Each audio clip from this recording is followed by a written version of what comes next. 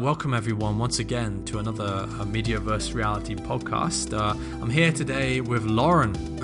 Hey Loren. Hey James, how you doing today? Yeah, doing good as always. Now, so you are a brand or just a messaging expert. Okay, so I guess what we're going to be talking about is something along the lines of advertising, but sort of how companies send the right message for their whatever reason they're trying to send a message. So look, instead of me babbling on, why don't you just tell us a little bit about like what do you do? Well, James, I'm a brand messaging strategist. A lot of brands out there, from the multi-million-dollar ones, the international ones, the mom and pop ones, oftentimes they spend too much money in marketing and advertising and in hype.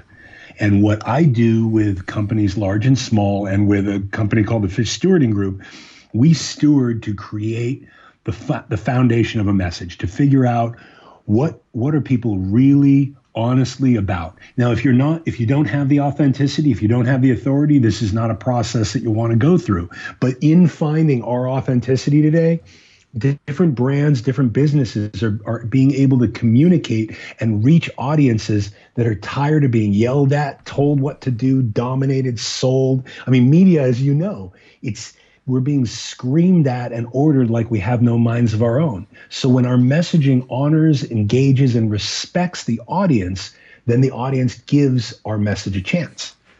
Yeah, I mean, I hate advertising so much. Like Me too. Like I think I hate it more than the average person, especially because I've got a pretty good idea of the tricks that they are using and the manipulation that is going on. Right? I know I wouldn't call myself an expert, but I've definitely read a lot and I understand advertising quite well, which makes it even more annoying when they continue to try to sell to me. I really hate it. But you're saying you want to try to be, really engaging with the audience in a way that is not, endlessly, insanely annoying. That's kind of what exactly. You said. And I'm right there with you. I've been so tired of it. And I was a musician and I was a TV producer before I started doing what I do now. So I'm right there in the same boat with you of not only being annoyed by it, but saying, okay, I know what you're doing. I get what you're trying to go for. And right now you're offending me, so I'm putting up a wall. I mean, I've had my experience. I wondered, James, if you've had the same with any products where in their advertising, it's so immoral, it's so fake that even if their product was good, I wouldn't want to use it. Absolutely. I mean, let me, to give a few examples, right? Okay, the best one, the one that, there are many adverts that drive me crazy, but Coca-Cola adverts are really, really very annoying. So the truth about Coca-Cola, right, is that it's a drink that is a sugar-filled drink. It's a cause of obesity, really, if you think about it. Like it's very, very unhealthy, right? Absolutely. Put it that way. Now, if you look at the commercial, obviously they can't use any facts in their commercial because the drink is garbage, right? There's nothing good. The actual product is garbage. So what do? The commercial is filled with like young people with this beautiful like clear skin, and they're like dancing around. I saw this one ad where they're dancing around on the beach. They're having a party, and then one girl brings over like a ice bucket of Coca-Cola, right? And they all look so healthy, and they're drinking Coca-Cola. And I'm just thinking to myself, this product has nothing to do with what you're showing right now. Like there's nothing, but what they're doing is they're building an association between Coca-Cola and just good feelings of happiness and youth, right? That will be in you when you go to the drinks fridge and you decide what you want. You'll be like, I think I just want a Coke, And you don't really know why you feel that way, but it's because the advert has kind of hit you with that in the past, right? And it will produce certain feelings. So I hate that. I really hate that stuff. And that's the cusp and to me, the cusp and the anchor of your show. This, what you mentioned about MediaVSReality, it's the negative psychological effects. Even though we're being made to feel good about Coca-Cola, and I don't drink it, my wife doesn't drink it, I don't give it to my daughter. even though they're using negative tactics, it makes people feel this false sense of good, and then they go out and buy it. They don't want to take care of their weight. They don't want to, I mean, well, we can't make those assumptions, but right now, wherever they're at and wherever their mindset is, it is companies like Coca-Cola that set up that negative psychological effect. They go into the mind, and we're going to make you feel better, and you're going to associate and vicariously see this as something that's going to make you better, even though, like you said, it's crap. It's carbonated water, sugar, and flavors. That's right. And we are marketed so, because it's really funny because so many people, if you ask them, do you think, advertising works on you? Do you think that it's effective on you? They'll all say no. Right? No, I don't care about those adverts. Right? That's what they will say. Those adverts don't affect me. I'm too mentally tough, for them to break through. To my brain, it's like, no, I mean, in my opinion, I would say that advertising works on everyone, basically. That's kind of how I see it. I think even me, especially that kind of like that emotional advert like that, I think it's even having an effect on myself, no matter what, I think. But see, you show yourself differently than the majority of people. When you walk in, or any of your listeners, when they walk in the humility of saying, you know what, I think this is affecting us, that allows it to affect us less. After a lot of years, and I worked on some reality TV shows, and we would put together a story, and we would leak the story in a way so it seemed like it wasn't coming from us, it was coming from people. And it felt evil.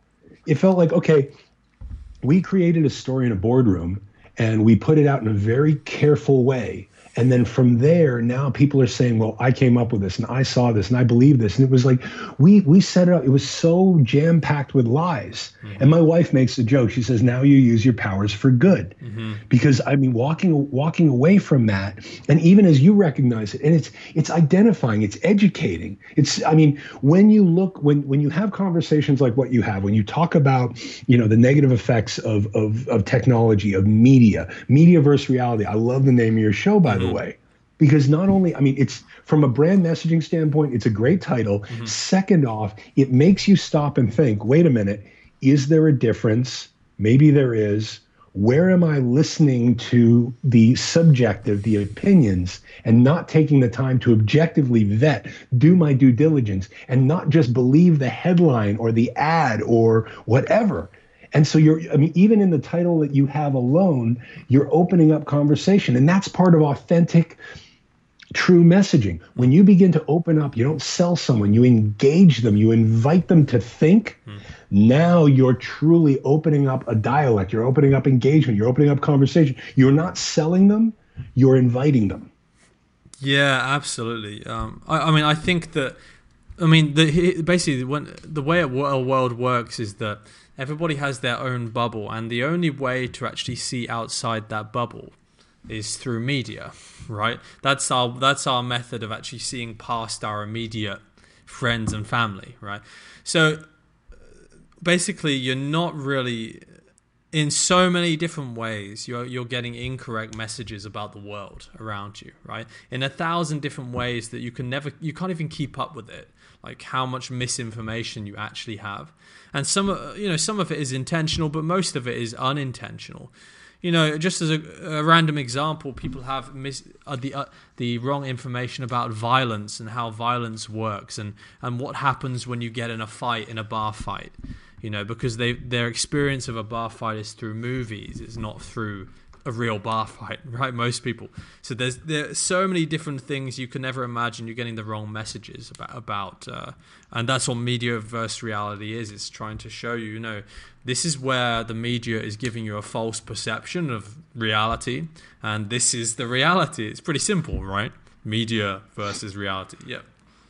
It's simple, but you're allowing people in your podcast, you're inviting them to hear stories so that they can make a decision on their own. That differentiates from the average person that's saying, here is a fact, here is this, here is that, and half the time the fact isn't true. You said it, from media, we read the headline and we don't want to look deeper. Mm-hmm. And at the same time, and in the U.S., all across the world, There's people will subscribe to a headline. They'll believe something right out of the bat. And even when, and I call it, it's the cognitive bias. It's the cognitive dissonance of sharing certain things that are proven, that are fact.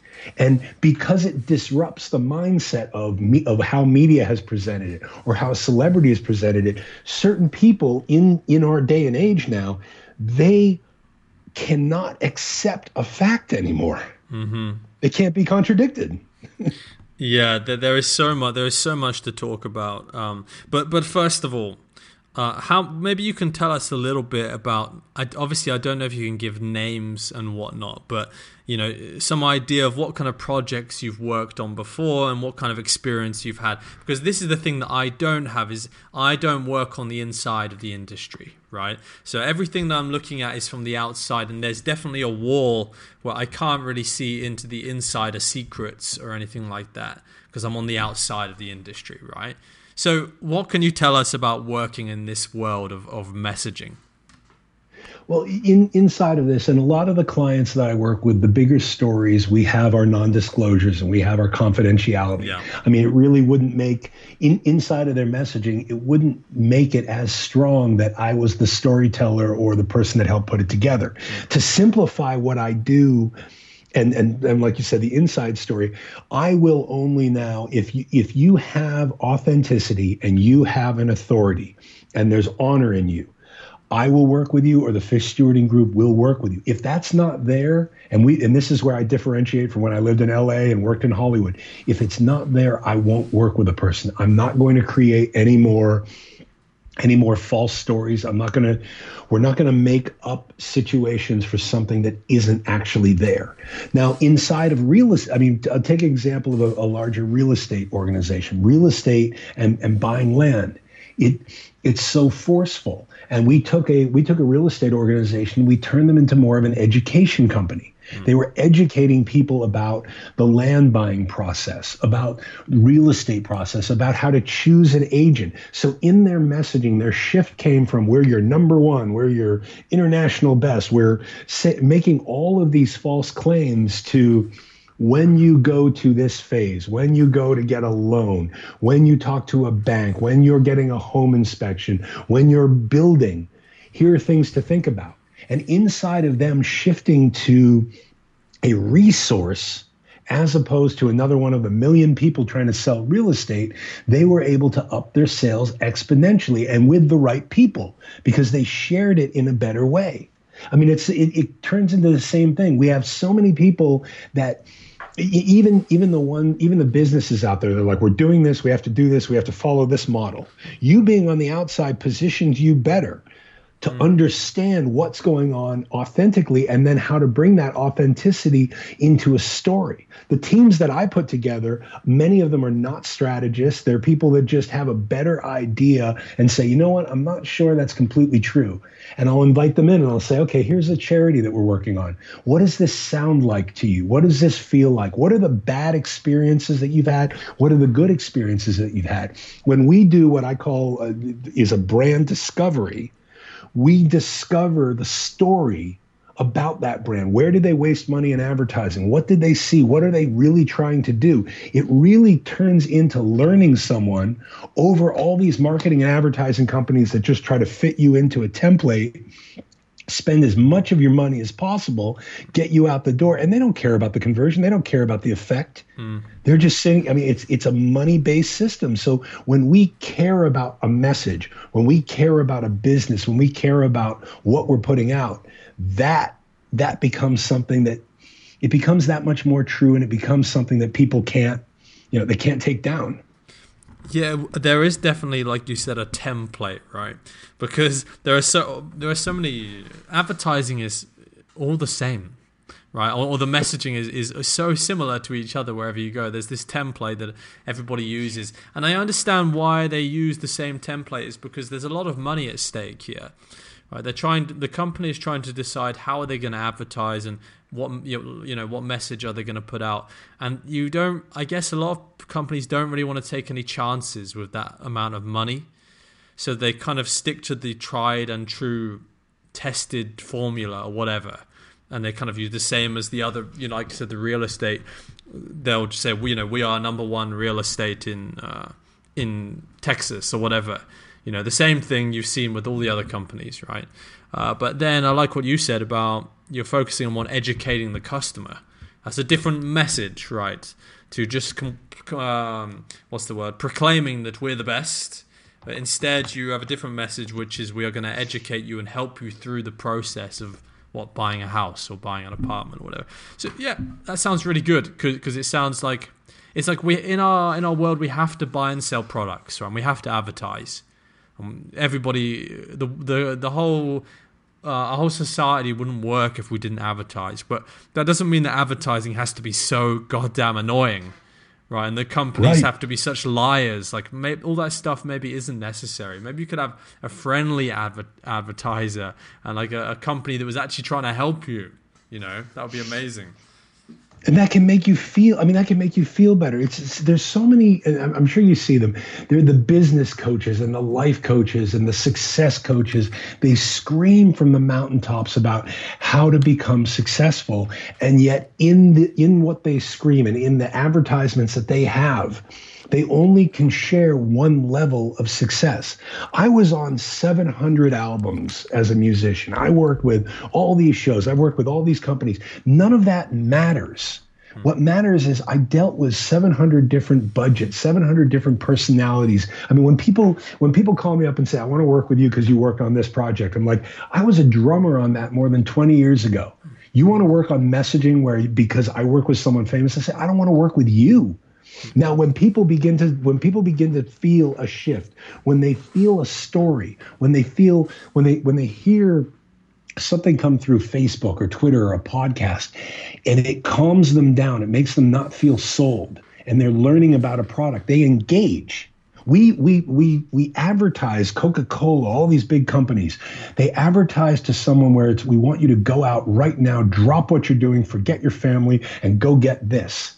When we market like we're supermarket shoppers, where it's somebody needs to see something a few times, somebody needs to grow trust. One of my things, my pet peeves, your number one trusted resource.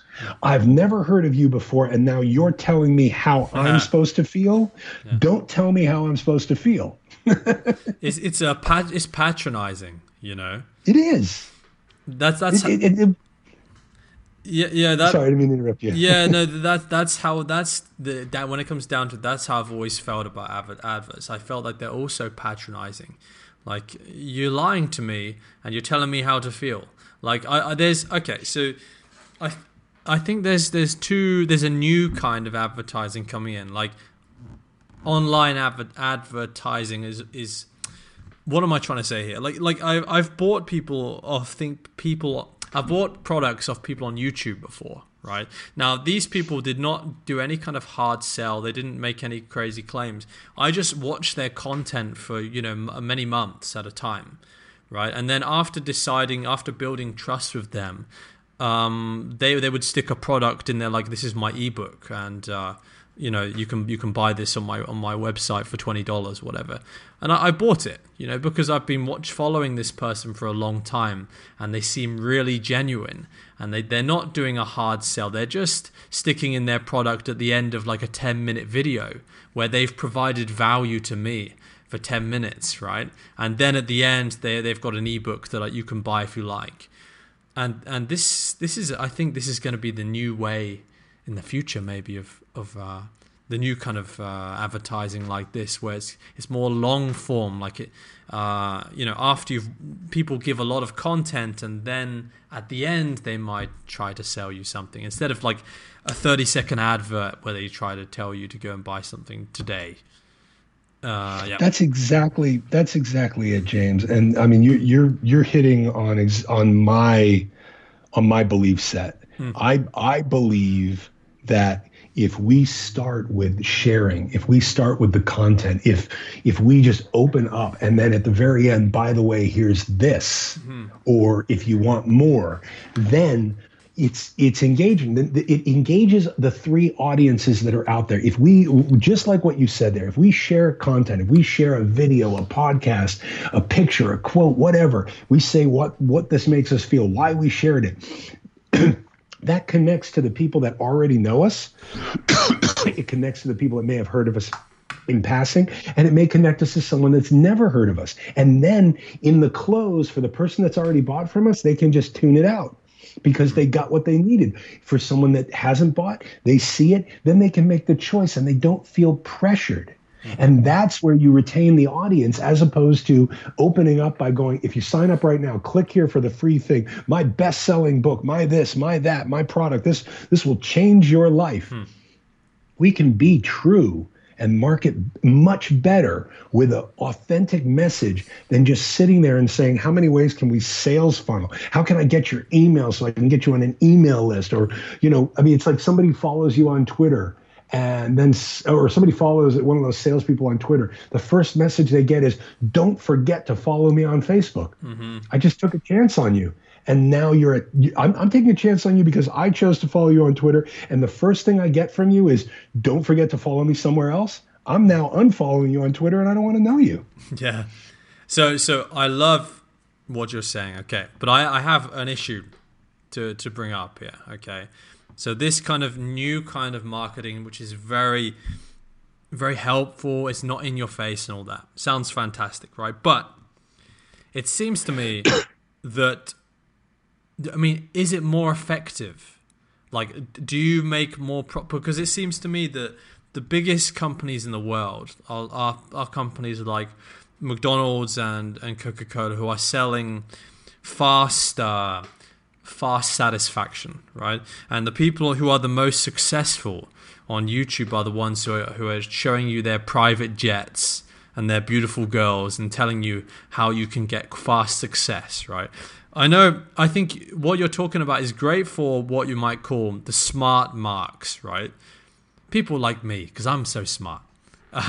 But like people who are a bit more like intelligent, but I don't think this is the majority of people. Like, I think the majority of people are still getting sucked in and still falling for the same old get rich quick or fast satisfaction claims, because otherwise they wouldn't do it if it didn't work.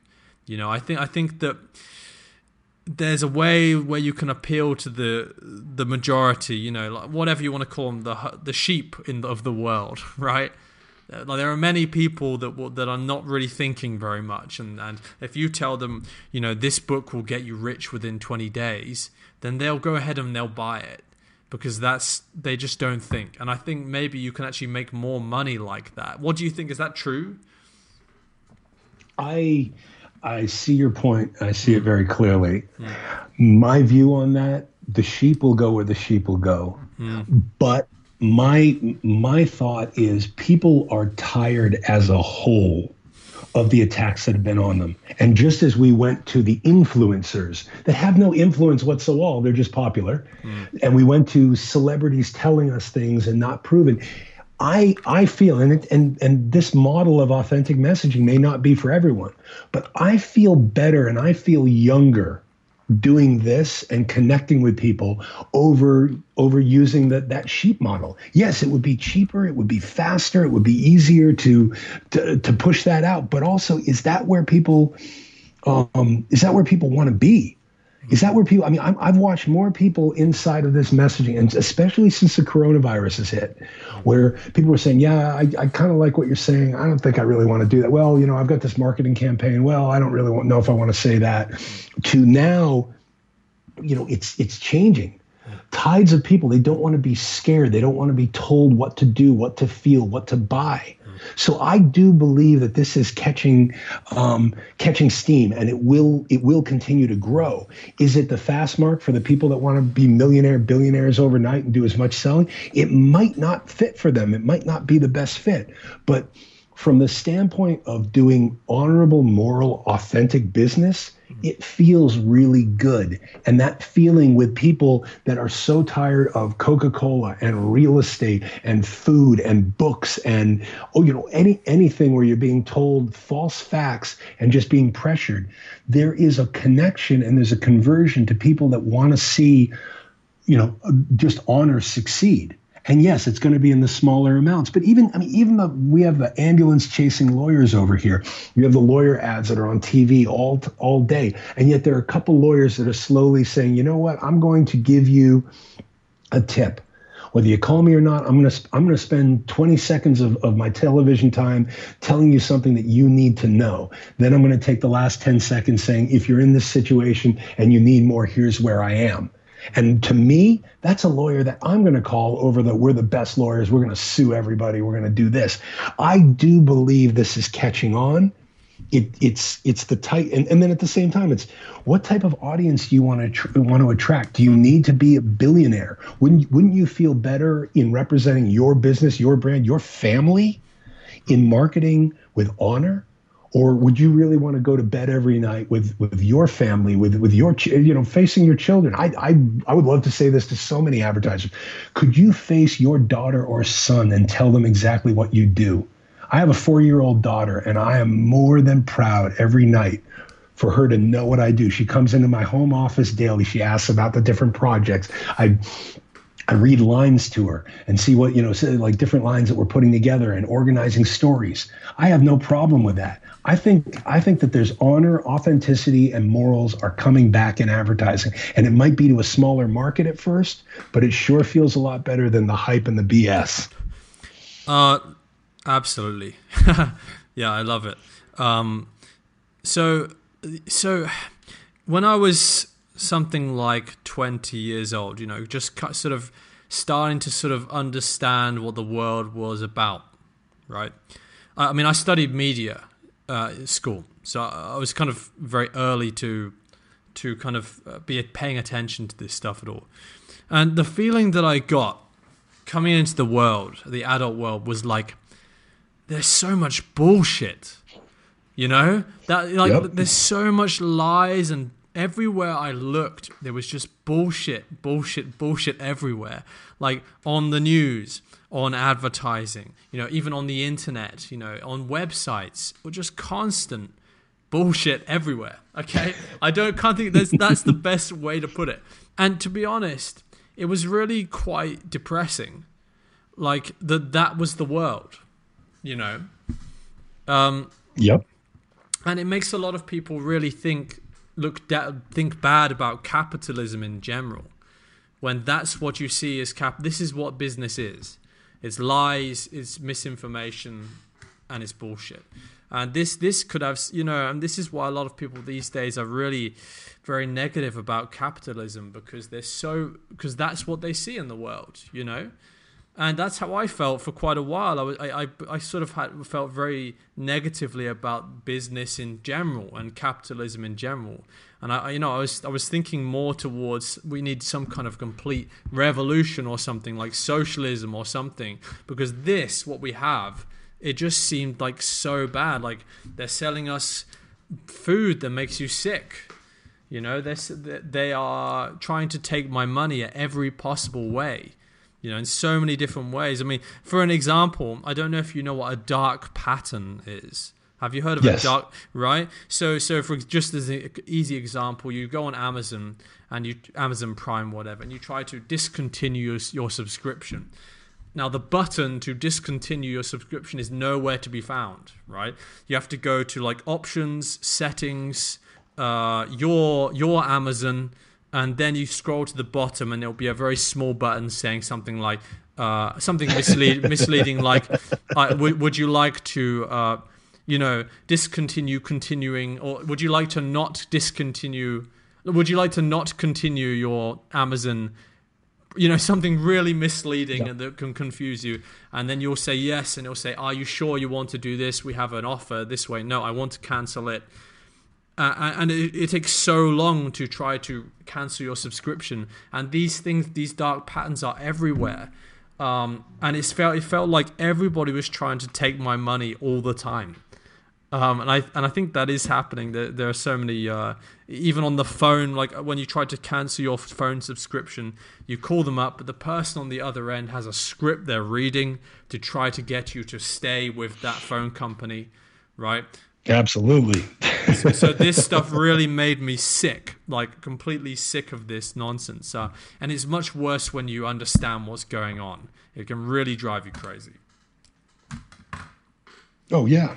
No, and it's as physical as it is mental. That's why I believe that as people, and I feel the same experience from you. I find with my social media, as people go too passive aggressive, as they go too attacking, as they go too dominant, I turn them off or I unfollow them. I don't want that in my life. I don't want that in my daughter's life. I don't want that in my wife's life. I look at certain products, and when I see people that begin to change their message or get out of this way of thinking, I ask people, I'm like, do you want to be unhealthy when it comes to your online reputation, your online sales, your online, well, I'm supposed to do this, and Tony Robbins said this, and Gary Vee said that.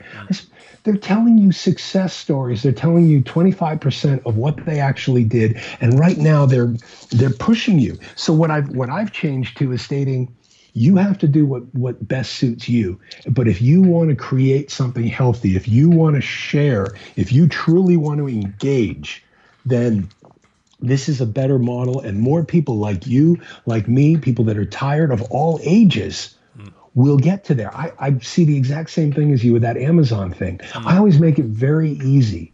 And I tell even the biggest clients, I say, you're going to send out an email. I'm not a big fan of email lists, but if you're going to send out an email, make sure that unsubscribe button is right there and easy. Make it so that when somebody comes to you, not only do they feel comfortable with you, but it almost allows them to say, hey, I want to be healthier online. The arguments that we have, the way that people attack each other, the way that two people can't share opinions anymore. It's no longer, well, I like this and you like that, or I like this and I don't like that. It's now, I have to tell you what's right. We've turned into a toxic culture across all of our cultures, across all of our borders. So if we bring back the opinion, if we preface, even inside of our marketing, not saying this will, I'm working with a vitamin company. And at first they came with a whole bunch of lines about how like they were the answer. And I said, you're a family company. Stop making claims. Share what you want to do. Share why you do what you do. Share about your children. Let's invite people into your story as opposed to forcing somebody's story down them, down their throat. We worked from a simple standpoint. We switched out their messaging so that, and this is one I can mention, they're still new, is their tagline is nourishing supplements for healthy living and happy minds. Their one-liner, before they were pushing, it's the number one this, it has to be this. Now their one-liner, their long sentence, daily replenishing vitamins for health-minded families choosing to balance and supplement their individual vitality and nutritional requirements. In that are a whole bunch of keywords explaining it's replenishing for those that want to go more health-minded. It's not saying everybody needs. And then it's, do you want to balance and supplement your own strength and your own diet? So that becomes an invite over, here's our number one supplement that will make you younger, that'll make you better, that'll make you, and making a whole bunch of statements that are, they're subjective, they're not true. Yeah, there could be a play. I think you're right. I think many of us have grown up or have been living with this bullshit advertising for such a long time now that we are really, there is a place in the market now for genuine claims, being honest. Right? It's what you can do now to stand out from the crowd is to not be a liar and just sort of, and that message, if it's a family business, push that. Yes, we're just a family business. We're selling supplements that will try to fit it to your needs. We want to make your life better. We're not going to make you younger and sexier, right?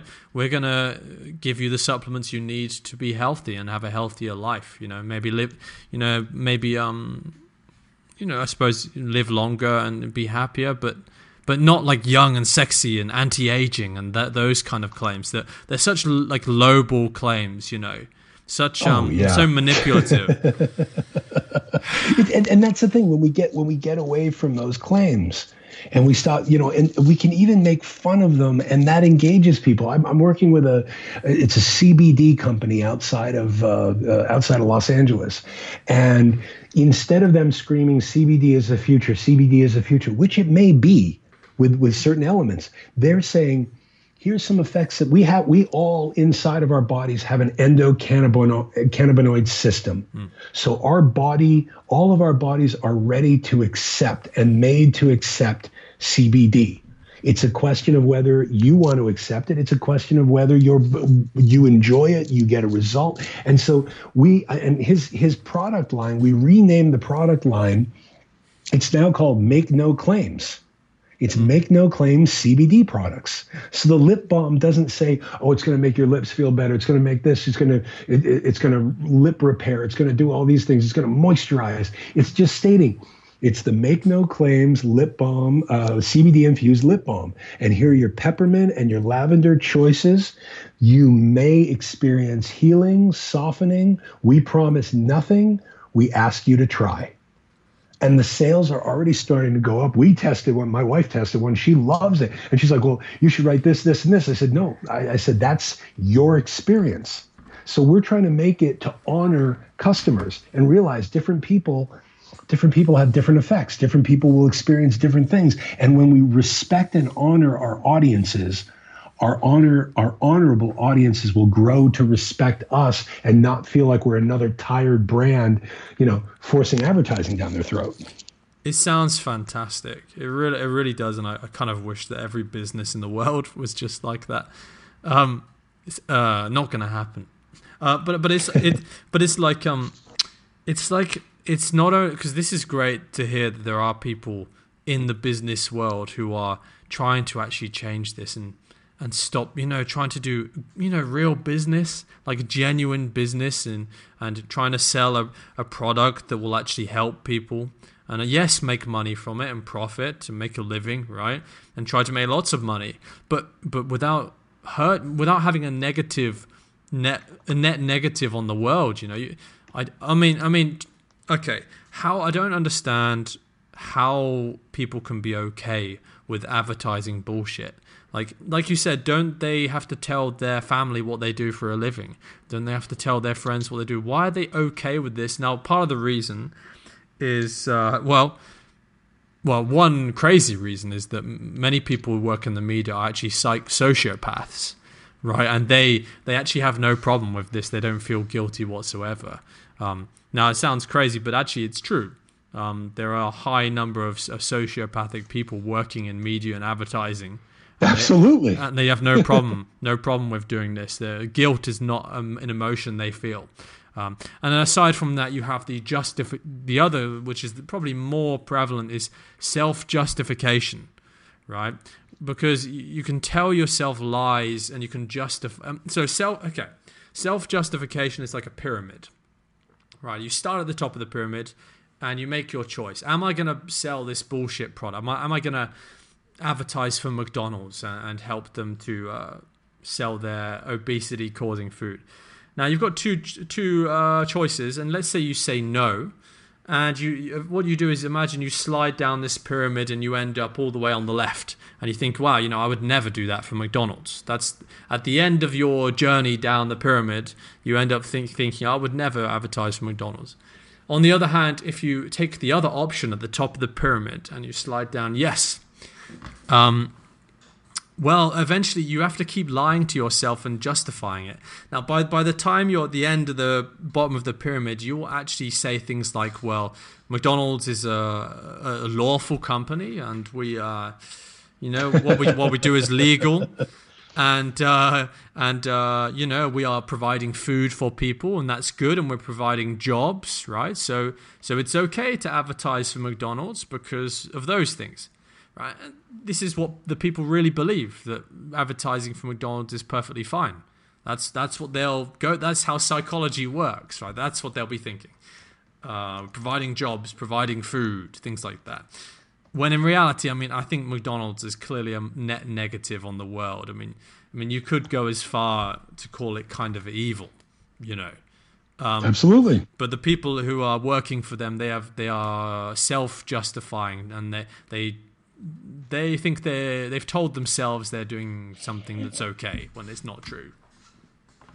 Absolutely. It's the cognitive bias that we've accepted it. What you said in the beginning, we're completely on the same page, James. It saddens me to see how people accept certain things. The thing is, though, for what I'm trying to do with businesses and for the businesses that are interested, I'm not trying to start a revolution. I'm not trying to change people's minds. I'm only trying to work with those that want to create the change for themselves, for their products, and for the customers that they want to attract. Will this take over a McDonald's style campaign? Absolutely not. Could it be one step and one business that slowly begins to change, that begins to feel better about itself? I did things in the music business and TV businesses that I'm ashamed of.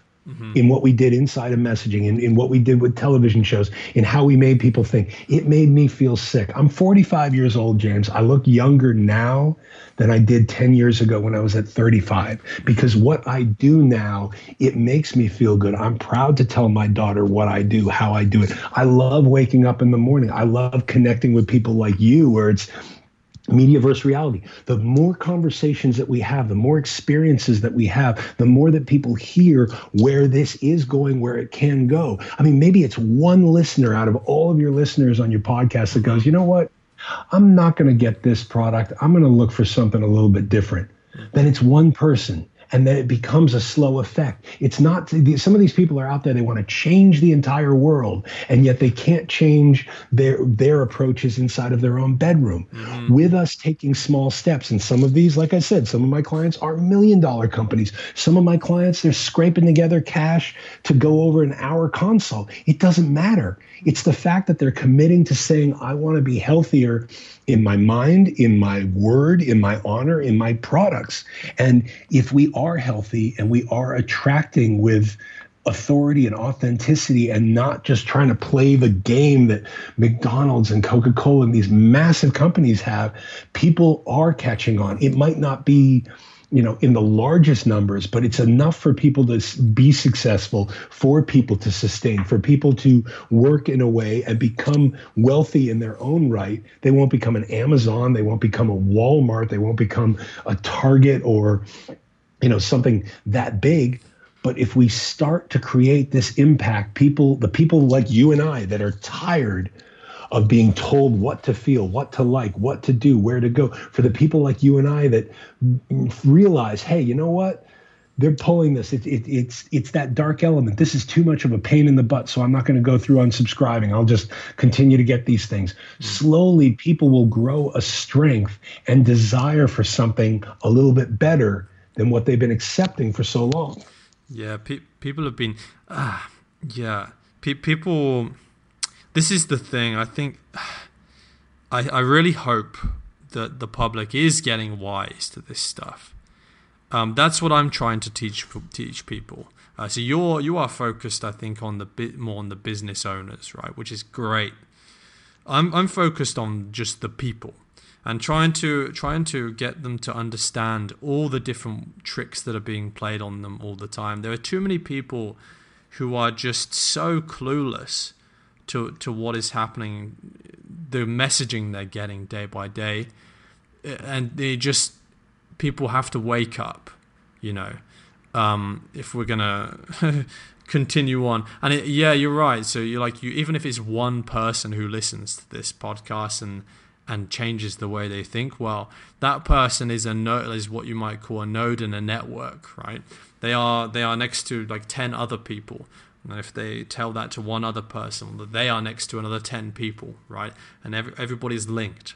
So even if it's just one person, it's great. Actually, I wanted to ask you about something in particular, and that is, when you were 35, you were working for these companies doing unethical things. Now, you don't have to tell us exactly what it was, but maybe you can tell us, I want to hear the journey of somebody who gets into this kind of business and then starts to go down this unethical path for themselves. Like what happened to you with your career path into this industry? Well, if I can just add one thought off of what you said, and then I'll answer that. Okay.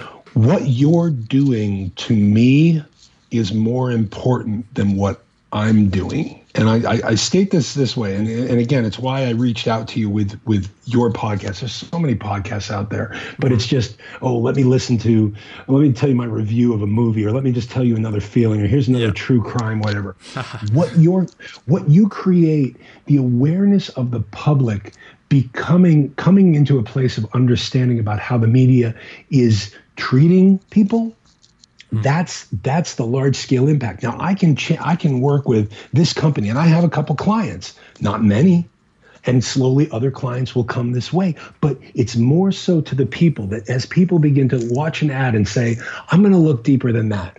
I'm going to vet this. I'm going to practice some due diligence. I'm going to walk away from this. You know what? When I get done with that doesn't feel good.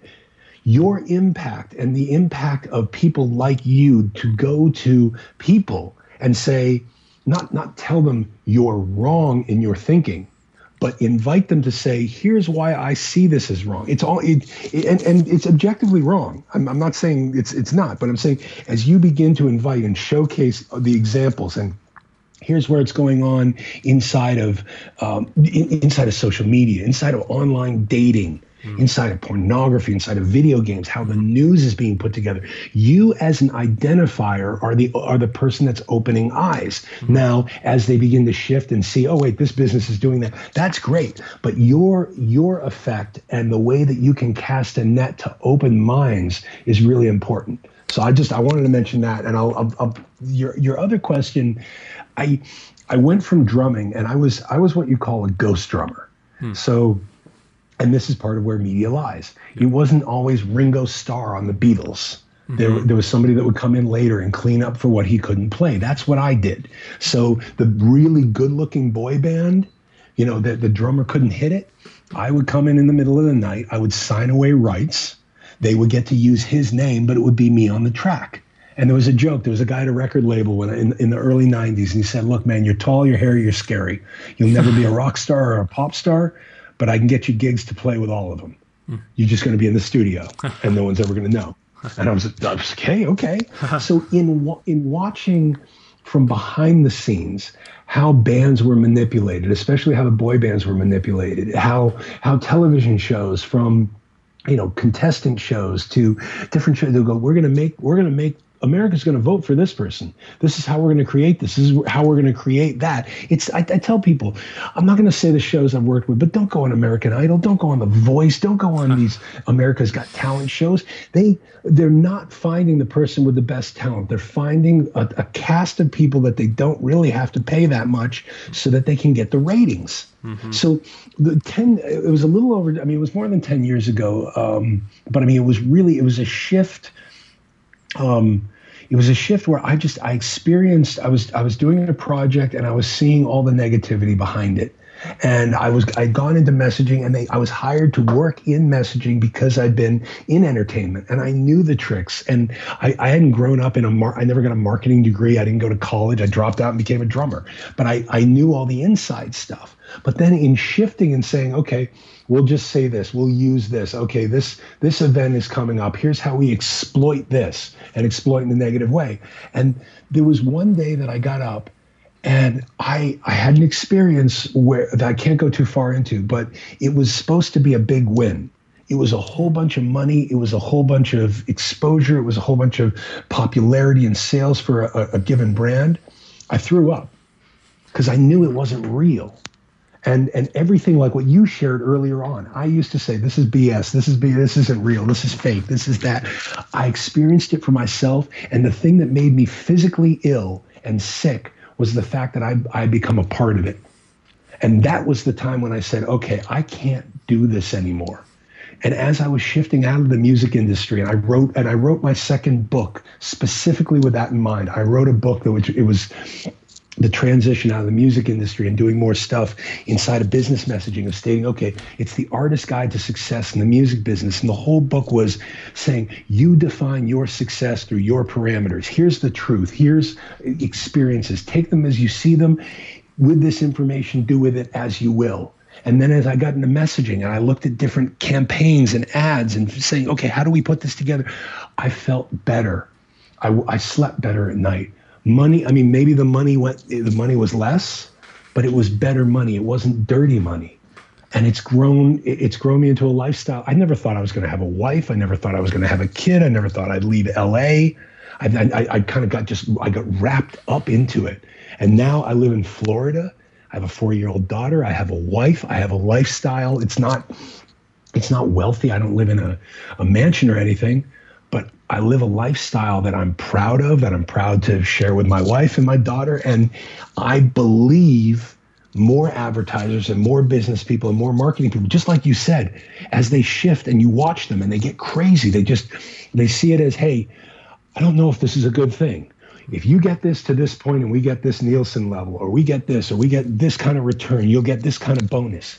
The people inside of the greed are some of the heaviest psychopaths, because it's now all about the money. They condone drug dealers, they condone addicts, and yet they're creating people that are toxified and addicted to their ads and their products.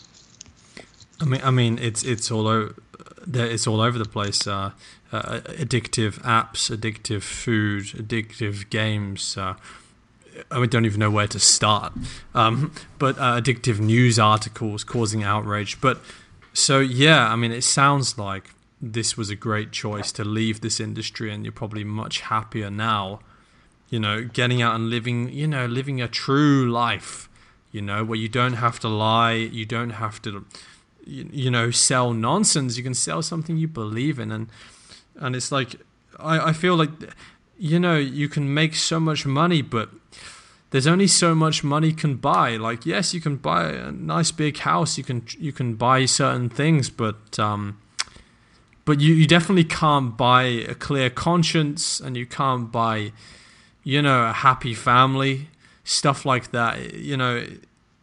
I think they found out you only need so much money to be happy, right? The limit is something like, the upper limit is about 200 grand a year or 100 grand a year or whatever, just to be comfortable, and you don't have to be worried about bills. And above that, people don't actually get any happier. In fact, they often get less happy as they accumulate more and more money.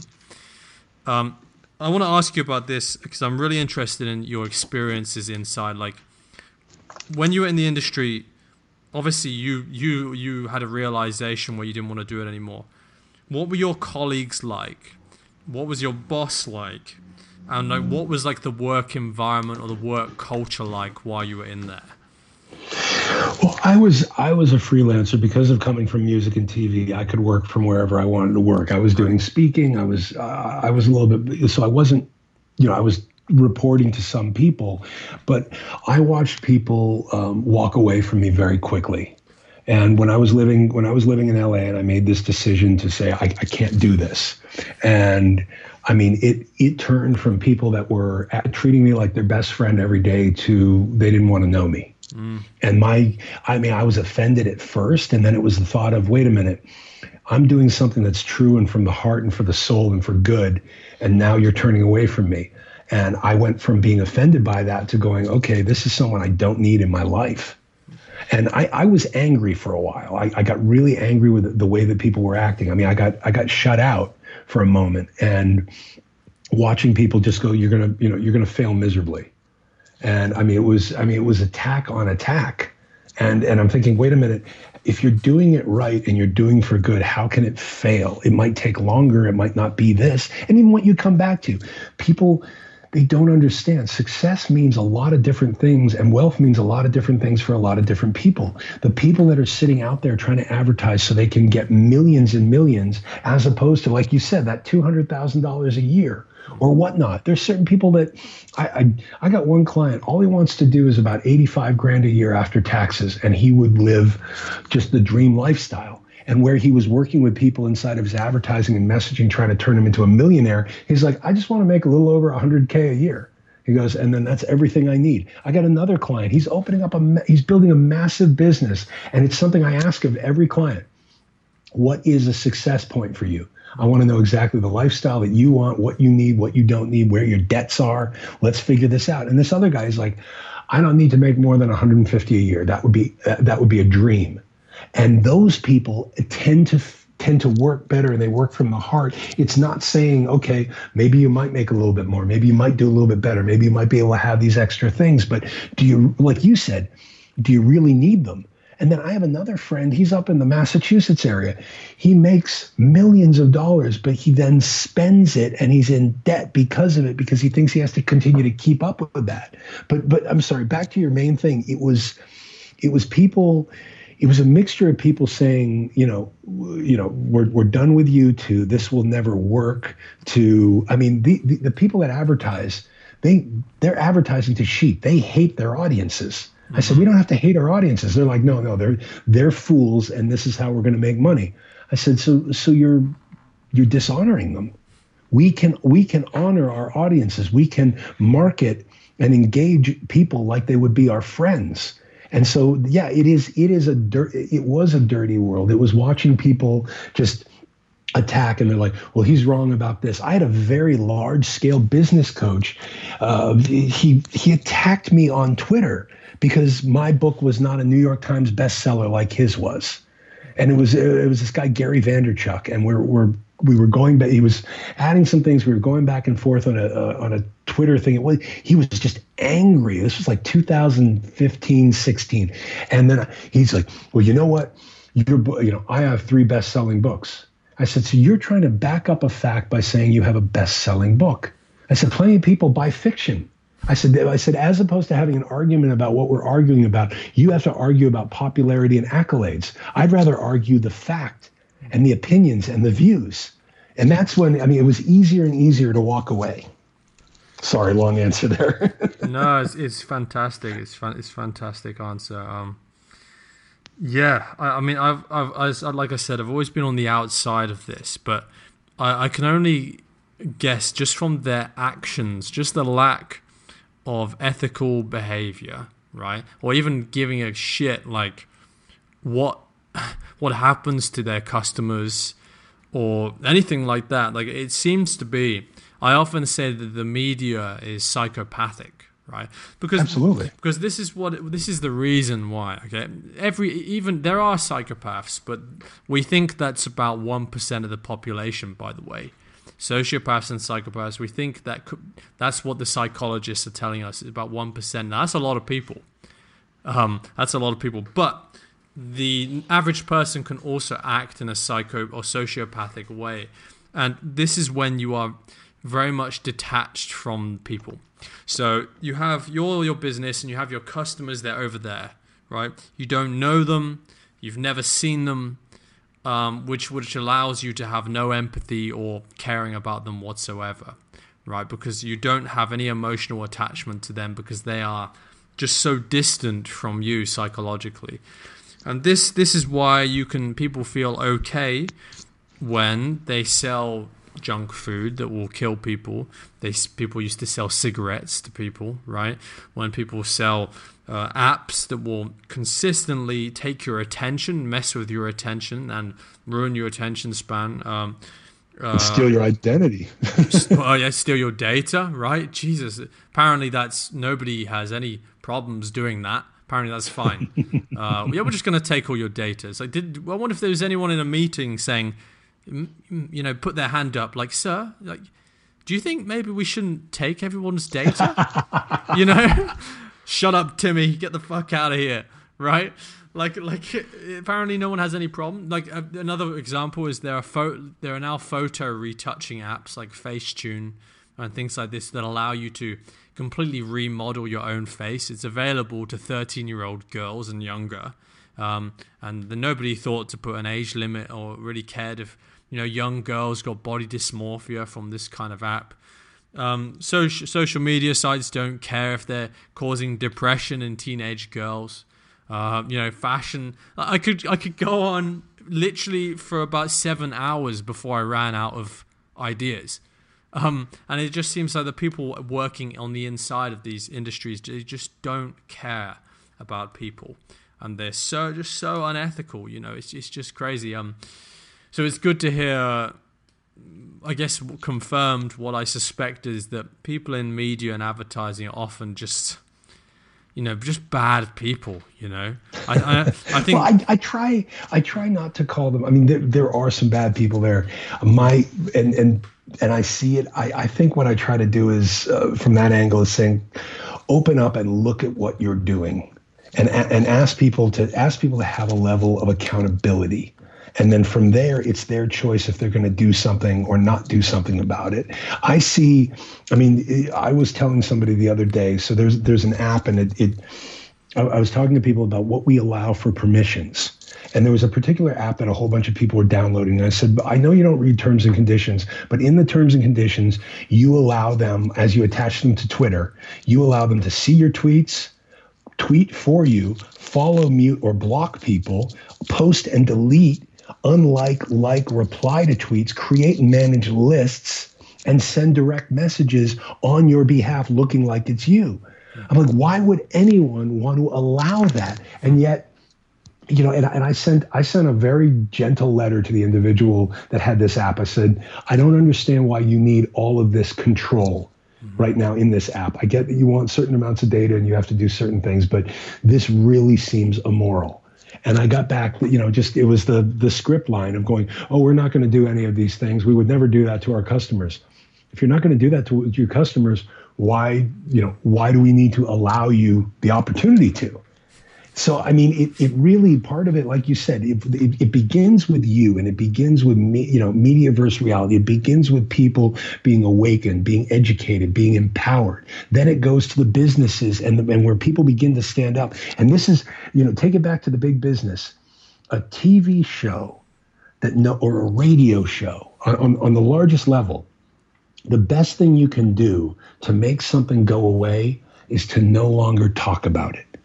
In LA, the whole thing, and I mean, this goes all the way back to, I was in Korea for a couple of years on a project, and the same thing, the same rules were in Seoul as they were in Hollywood. If you sat there and said, okay, this is awful, and the Kardashians are this, and this show is that, and this is terrible, you're still creating media. Negative attention is still attention, and it still draws people. The best thing that we can do as people, not as businesses, is to just not talk about them anymore and then move from there. Well, yes, we can identify and sit here and talk about the McDonald's and talk about these issues, but the less focus from the positive and the negative, then the focus drifts away. It's some of these companies, and I've done this for companies before. There was the beginning of negative media attention, so we went even more negative.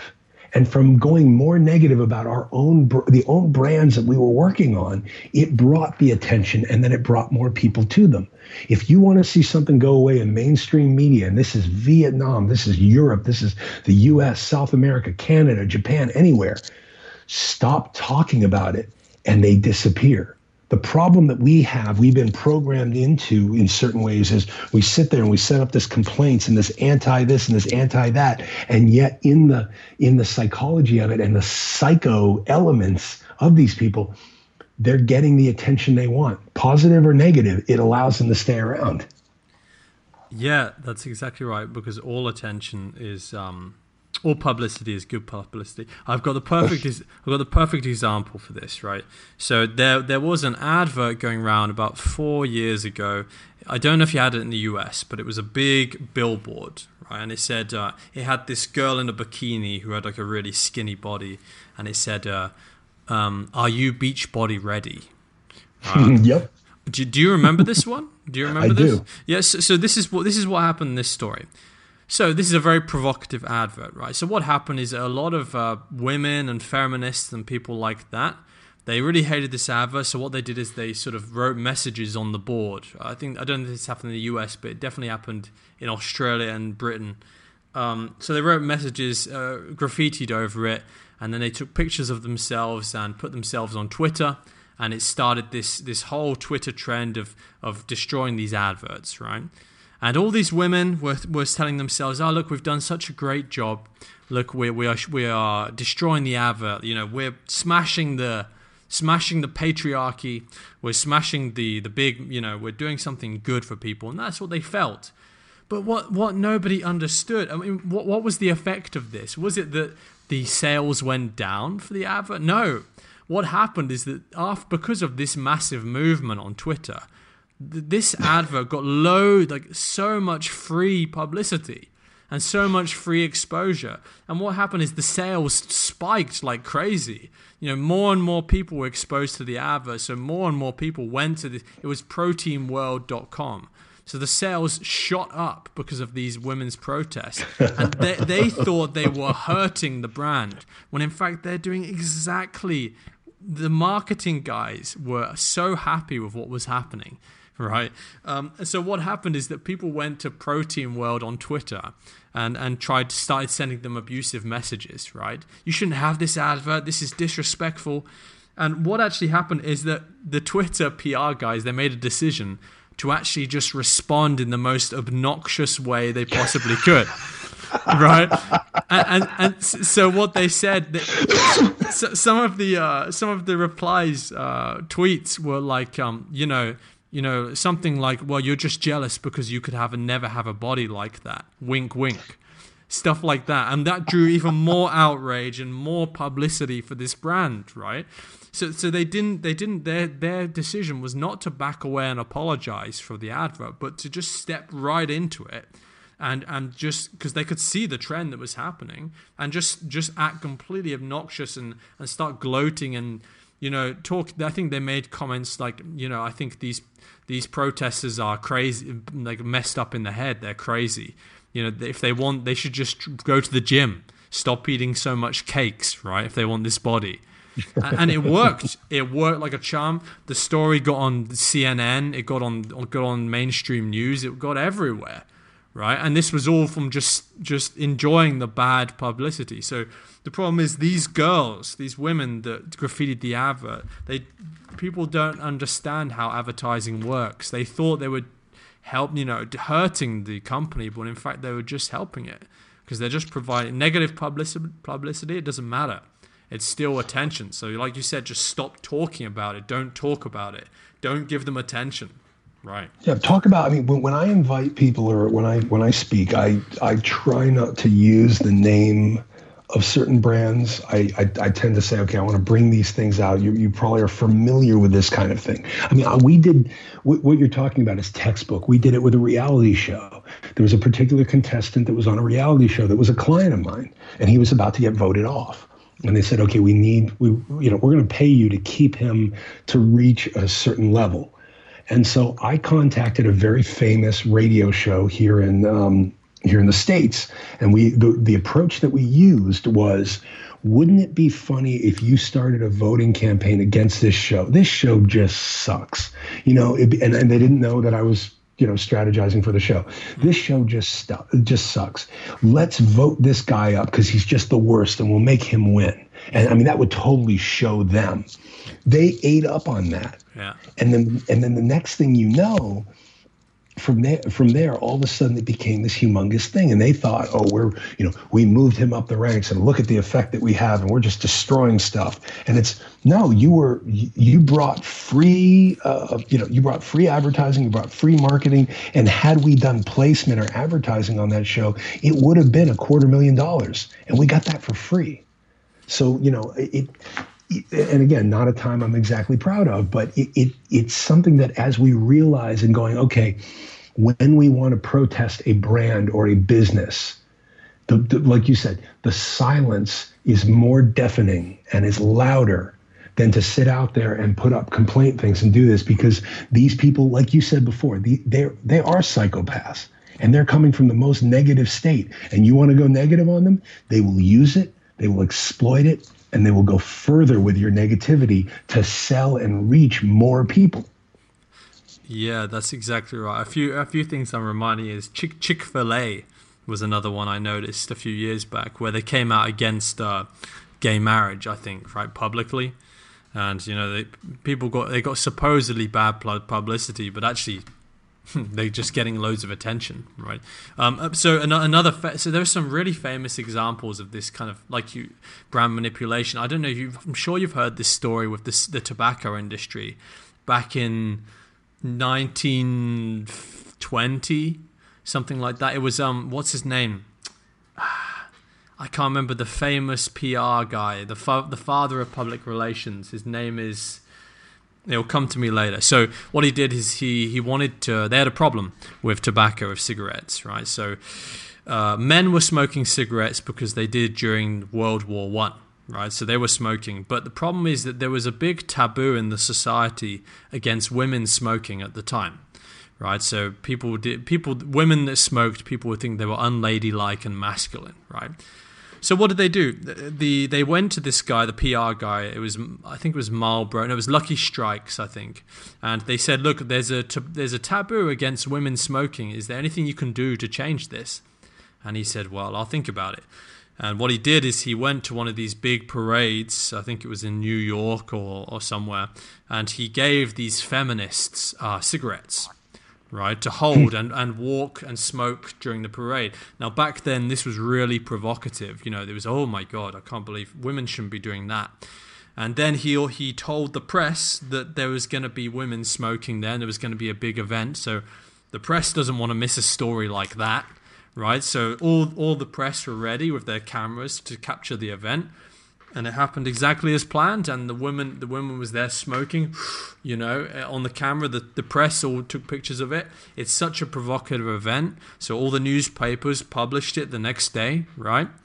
And what happened? Well, cigarettes became a symbol of power and independent, rebelliousness, right? So so that's what happened, and the women, you know, they were fighting for women's rights. And part of that was starting to smoke, right? Because of this PR, this genius, Edward Bernays, that's his name, Edward Bernays, because of his genius strategy. And now cigarettes became a symbol of rebelliousness for women, whereas before his campaign, they were seen as bad. So that's what he was absolute genius, and that's what he pulled off. And it's just the way that people. Even today, that message sticks that he did back in 1920. Men as well. Men were more manipulated by the Marlboro Man and other adverts like that. But for women, it really was back then in 1920. And, you know, women will be there with their cigarettes, smoking, and feeling like such a rebel. It's like, well, why have you linked the idea of a cigarette to rebelliousness? Because a cigarette is not rebellious in and of itself. It's just a nicotine stick, right? But because of the marketing that surrounded it and the stunt from back in 1920 that has echoed through to today, people still feel like a rebel when they're smoking because of that campaign, right? And yes, for the men, it was the Marlboro Man, and they were linked masculinity to smoking. And again, today, people still feel like they're like a real man when they take a toke of that cigarette because of the marketing, you know. Absolutely. It has this effect, and you know, mix that with people that would completely argue and argue incorrectly. I have no effect to this. I have no effect to this. Yeah. Why do you think this is cool? Why does that represent something to you? It's not just educating. You bring up a really good point. We have to break down and almost retrain minds to go back to thinking for themselves, to break away from the toxic parts of media. For someone that just, I love this because my dad loved it because this was that. I did a campaign for a while with a natural weed killer, and we separated ways because it was just so negative. This guy's like, this stuff has hormone killing things. This is awful. And if you're using this product, you know, you're killing the environment. You're poisoning your kids. You're doing this. Your grandparents were stupid for using this in their gardens. It was so negative. And it's saying, okay, you want to change minds. Now you're calling this person's dad and grandfather terrible. You're saying that you're doing awful things to your children. They're immediately blocking. Now, maybe I wanted to see the campaign switch to, we've learned many things over a number of years. We drive different types of cars. We eat different types of foods. And now when it comes to weed killing and taking care of, you know, our yards and our environments, there's some other things we can learn. And they would not go with that. It was a completely different angle. It was like, and I said, look, you've got to invite, and he was completely right. I mean, he had all the proof, he had all the objective proof, but I said, if we don't slowly invite people to the truth, they are so trained to not hear the truth, they'll never get there. Yeah, that's right. That they'll just want to block it out. Exactly. Look, it's been a great time speaking with you. Honestly, we'll probably wrap it up in just pretty soon. Okay. Now it was great. Do you have any sort of last words that you anything? I mean, obviously we could go on for much longer, but I mean we can't have the podcast being 6 hours or 7 hours. So yeah, I think I'll summarize it quickly. There were 4 key points. And again, I think the point and the anchor and the hub starts with you. It's reaching people. And so if people can look at advertising and look at media and just be able to say, okay, let's look at what we're subjectively being told and objectively being told.